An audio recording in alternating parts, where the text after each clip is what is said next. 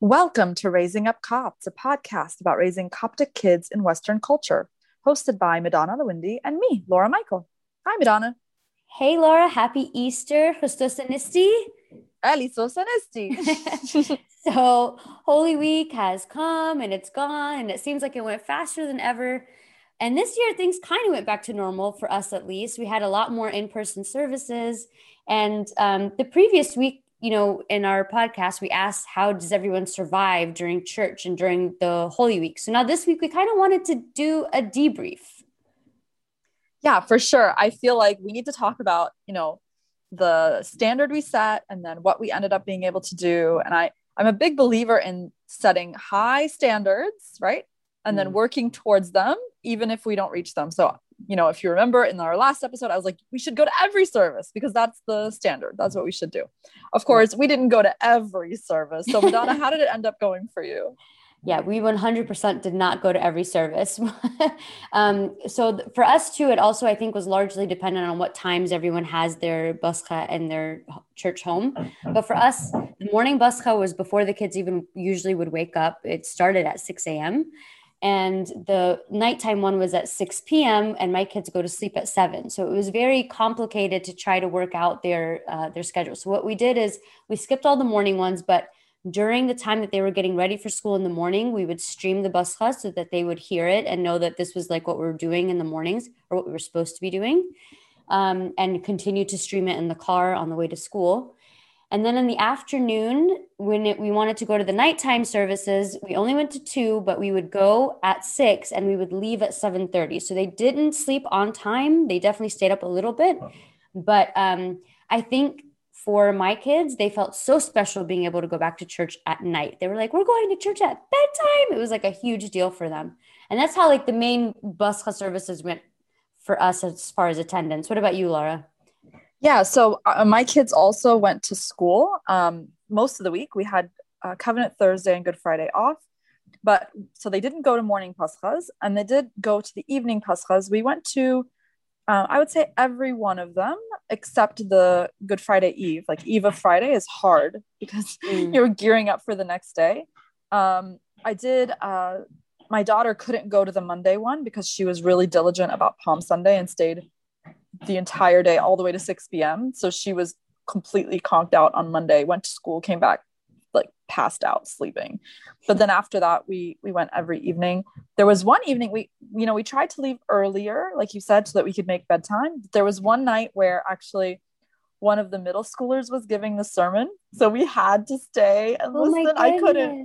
I could not leave without hearing his little sermon. So That's so amazing. What a great idea. What a great way to involve the kids. yeah, it went so well. Everyone is seriously considering like doing a kid's sermon and an adult sermon. So like one of the middle schoolers and then one of the adults give a sermon every night because his was so tiny. It was like 10 minutes or something. So it was really fun. And I could not leave without hearing that. So we did stay a little bit longer on Wednesday night. If you guys, I don't know if you can hear some banging, but there are roofers working right now on my roof. I'm trying to pretend it's a normal day. We hear a little bit of banging. There's a little bit of banging. Hopefully not too bad.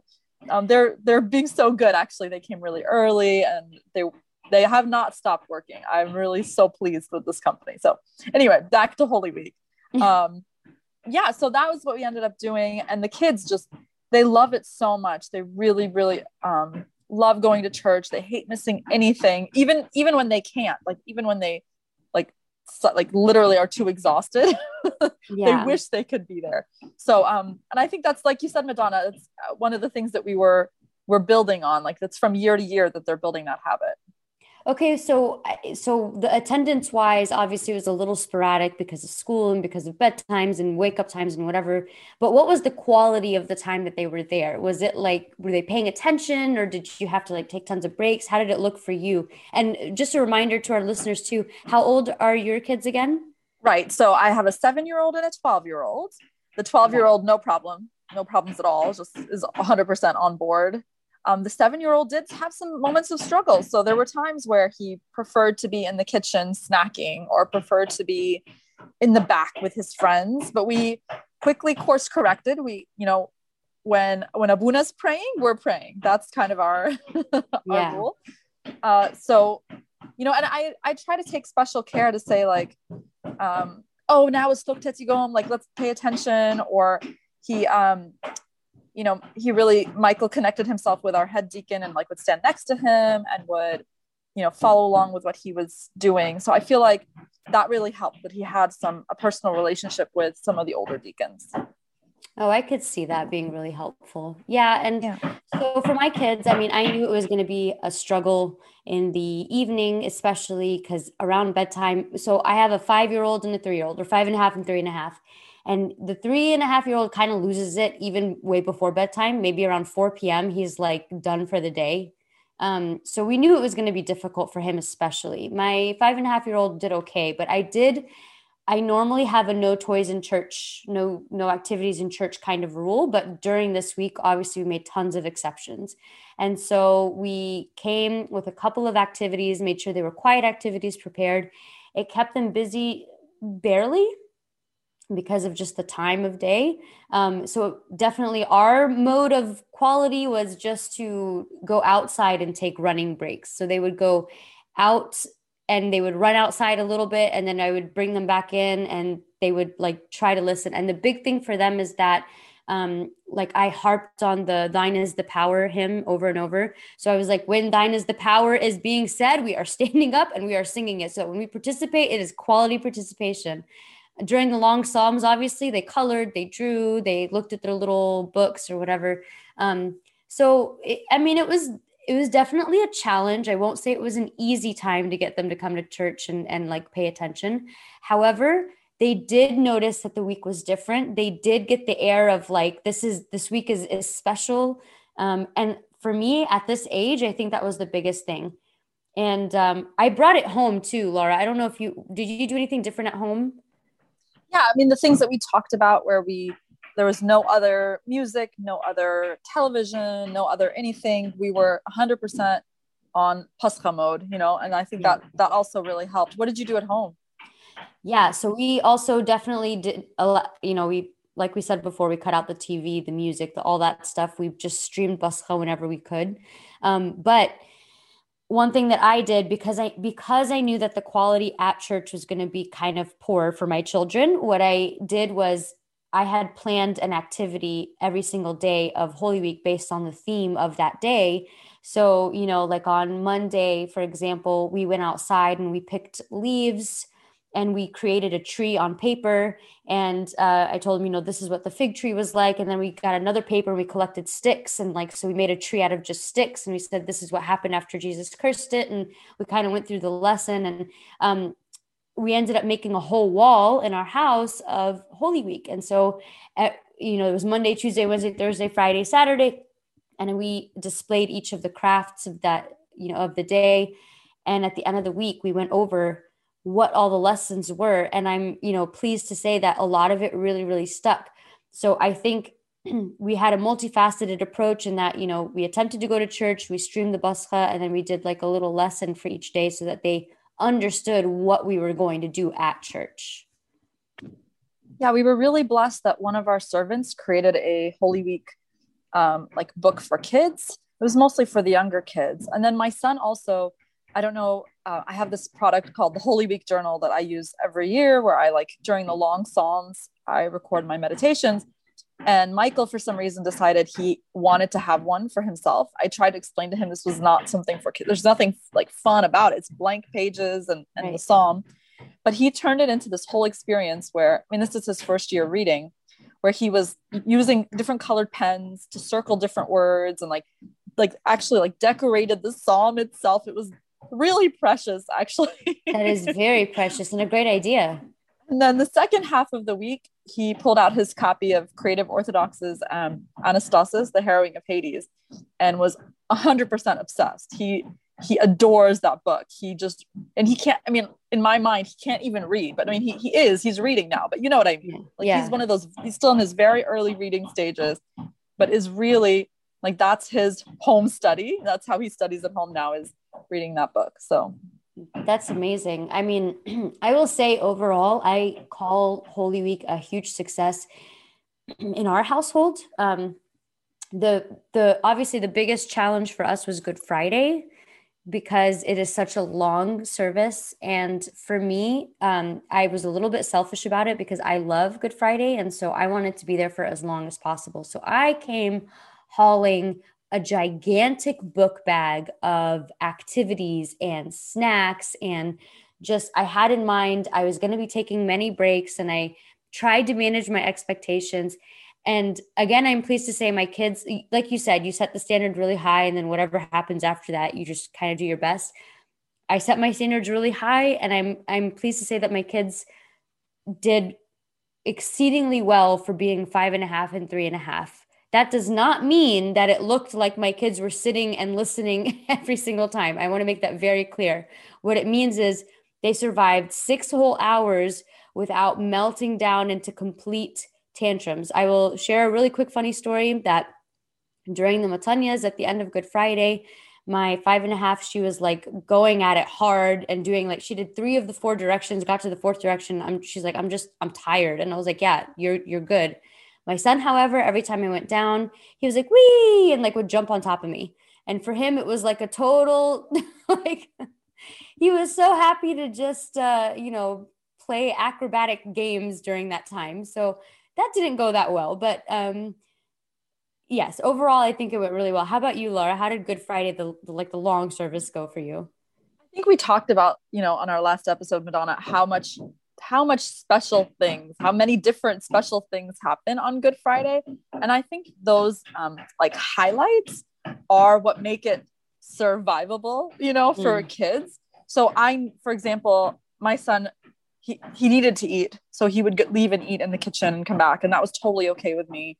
He sometimes would lose focus, but I would be like, okay, now this is the very last time we're going to say Suktet Yigom ever this whole entire year. Like this is going to, okay, now daddy's going to do the burial. And this is your first year as a deacon. Cause last year he was a deacon, but it was COVID. So I was like, this is your first year that you can stand next to daddy and see what happens in the altar. Like every time something happened that was different, I would pump it up. Maybe those are the things I would pump up for my youngest. For my daughter, it was like, now we're doing Remember Me, O Lord. And like, we would get really into the litanies, there is something for every age. And, Madonna, I don't know how your attendance was at your church, but I always find our attendance disappointing. I don't know. Good Friday is like my thing. Like Good Friday, I feel like if Christ is on the cross, like how can anyone be anywhere else? I don't understand it.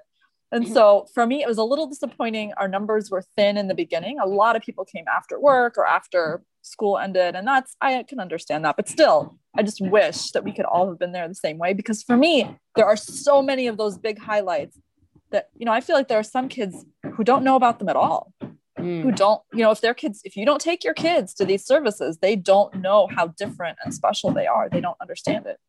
Well, I also think your kids too, Laura, like you did a good job and they fed off your energy, like you've made them excited about every single part of that. I do understand why people need to come kind of like halfway through. We had the same kind of situation. The morning was pretty sparse and then it got better and better throughout, or got more crowded, I would say, throughout the day.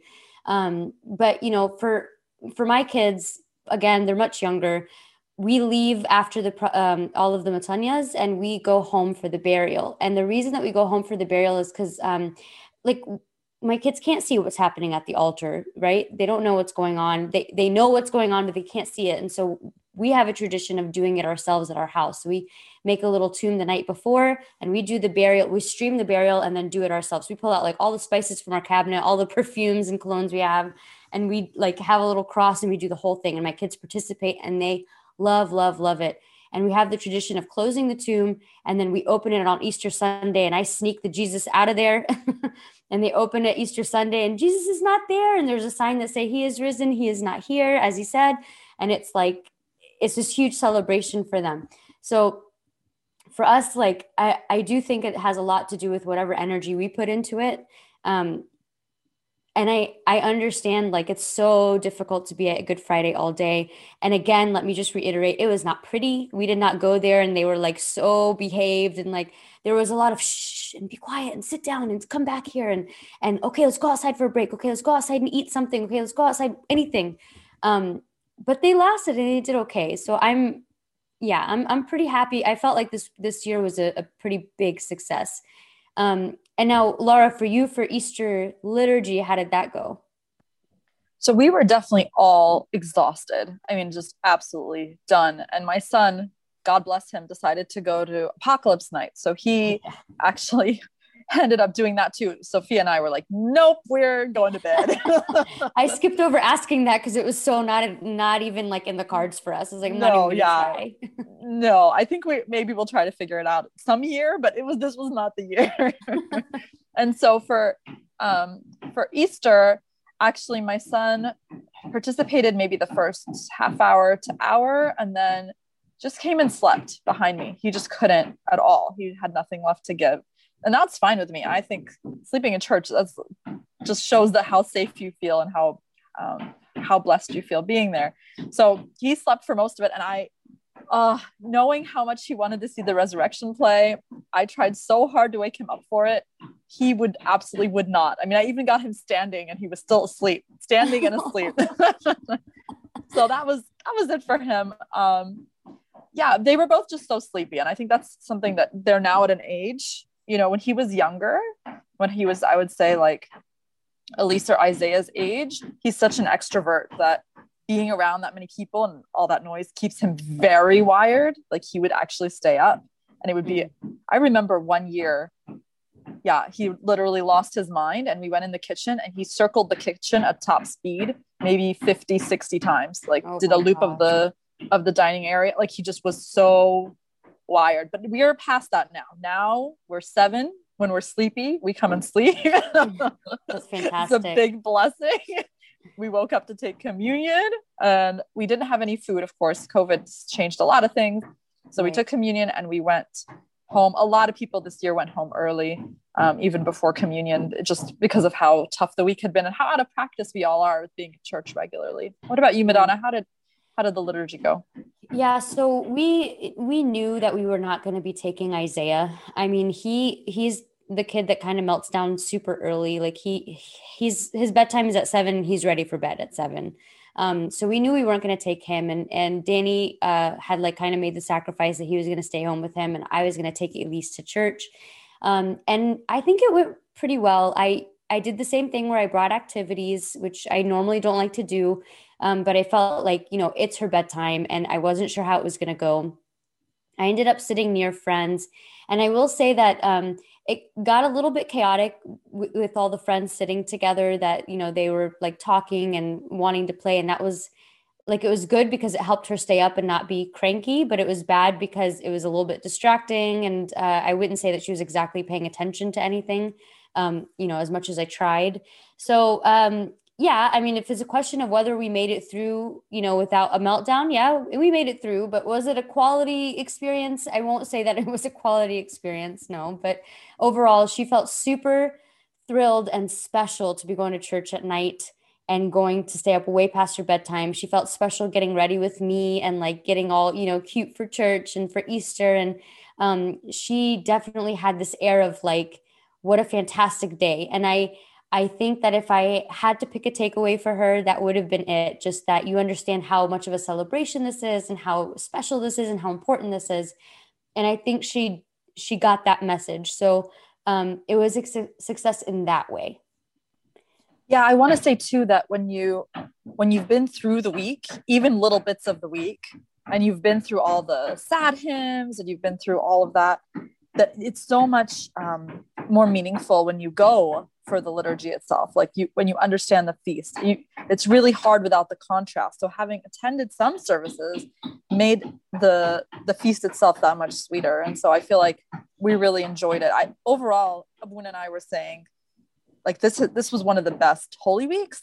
Like we weren't as exhausted and we were trying to figure out why.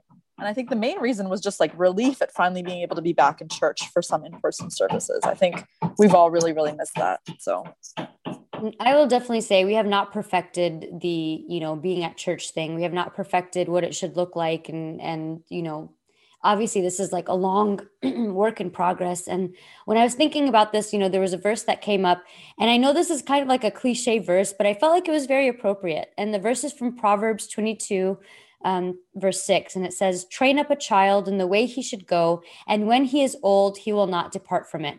And I'm remembering back from when I was a kid, and my parents, like, they didn't bring us stuff. They didn't plan activities. They didn't do anything special except for take us. And I will say that now as an adult, I love to be there. And I'm not saying it's easy, and I'm not saying it's always enjoyable as far as, especially when you're having young kids there. But I do like to go and be in attendance of these things. And I think that's kind of the point. And if I'm missing it, like last year, we all felt like we were missing something big by not going. And I think that's what we want. You want to feel like you're missing the presence of church and the presence of being in community with so many of his family celebrating the same thing. And I think that's just kind of the point. What about you, Lara? Yeah, I don't know if we talked about this before, but a friend of mine always says you want to get everything in before age 10. You want to get all the lessons that you want to give and all of the opinions you want them to hold. You got to get them all cemented before age 10. And so I feel like that's kind of what it is. You get them used to going to church. You get them used to attending and to fasting for it, or however you're going to deal with that. And all of the little things that are involved, all the little traditions that are involved, getting dressed for it. When you do that early, then it's very easy afterwards. Then it's just second nature to them. I think that's why we love this verse so much. It's just, it's all training until they're adults. 100%. And so we just want to encourage you all to, it doesn't have to look perfect. It doesn't have to look like, you're there from the beginning of liturgy to the end of liturgy. It doesn't have to look like everyone's sitting quietly. It just has to look like effort. It has to look like training. The training ground is not usually pretty. Ask anybody who goes to the gym. It's not a pretty looking thing at all, but in the end, the results you want are that you have a child who is, clinging to the cross and clinging to God. And for us, clinging to the Coptic, traditions and the culture, big T, little T traditions. Yeah, for sure. And with that being said, thank you all so much for joining us today on this week's episode of Raising Up Copts. And you can find us at raisingupcopts.com and email us at raisingupcopts@gmail.com. And we look forward to hearing you all next time. Raising Up Copts is a podcast hosted by Lara Michael and Madonna Lewindi. None of the views expressed during this recording are the official stance of the Coptic Church or its hierarchy. These are purely our personal opinions, collected experiences, and organic discussions on selected topics. If you would like to reach out with any questions or comments, please email raisingupcopts@gmail.com or post on the Coptic Dad and Mom Parenting Community on Facebook.